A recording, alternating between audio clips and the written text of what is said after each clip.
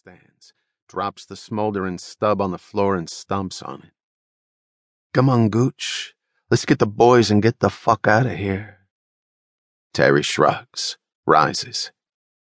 "Well, I can't say I'm not disappointed, but it's not the first time we've been turned down."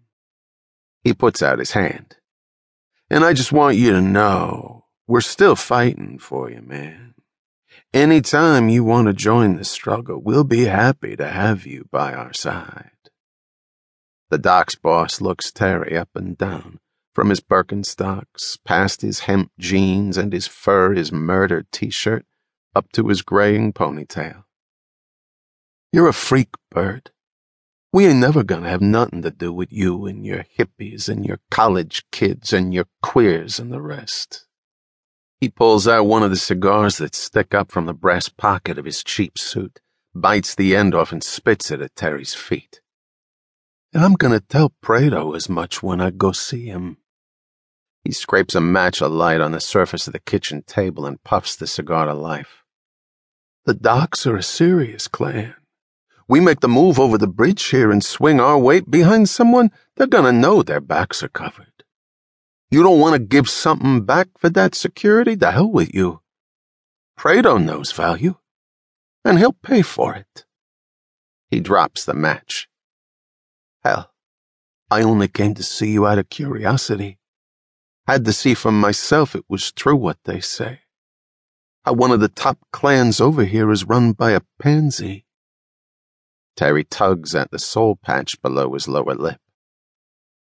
"Well, if that's how you see things, that's how you see things. Probably all for the best that you set up housekeeping with the coalition. And still, I wish you nothing but health and happiness, man." The docks boss rolls his eyes and heads for the door. "Fuck you, Bird." Terry looks at me. "You mind showing them out, Joe?"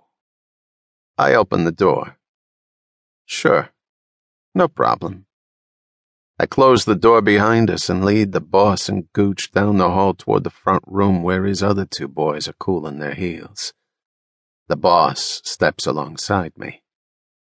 "A guy like you, a regular-looking fella, what the fuck are you doing with that clown?" I crack a knuckle. "It's a job." Gooch laughs. "A job?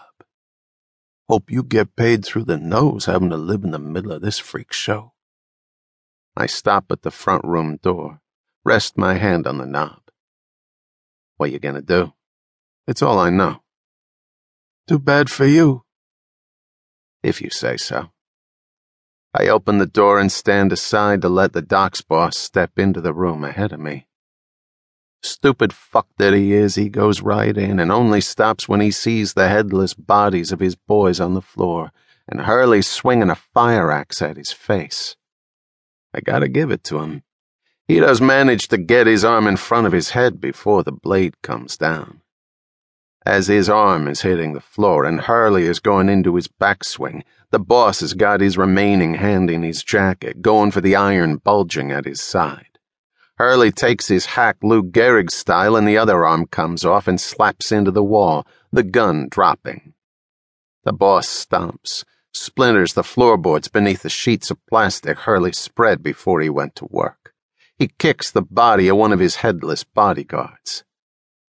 "Fucker! Useless faggot!" He stands in the middle of the room, the spray from his stump slowing to a steady trickle as the virus clots the blood, scabs visibly forming over the wounds. He looks at Hurley, spits blood at him. "That all you good for, pussy? A fucking ambush? Come on, I can take it." He sets his feet, turns his face upward, eyes wide open. "Come on, pussy." Hurley hefts the axe over his head. "Just as you say, then." The docks boss screams as the blade drops. He stops when it splits his head down the middle. Stupid fucker. All those cigars, they kept him from smelling anything else. Otherwise he'd have whiffed the reek of blood the second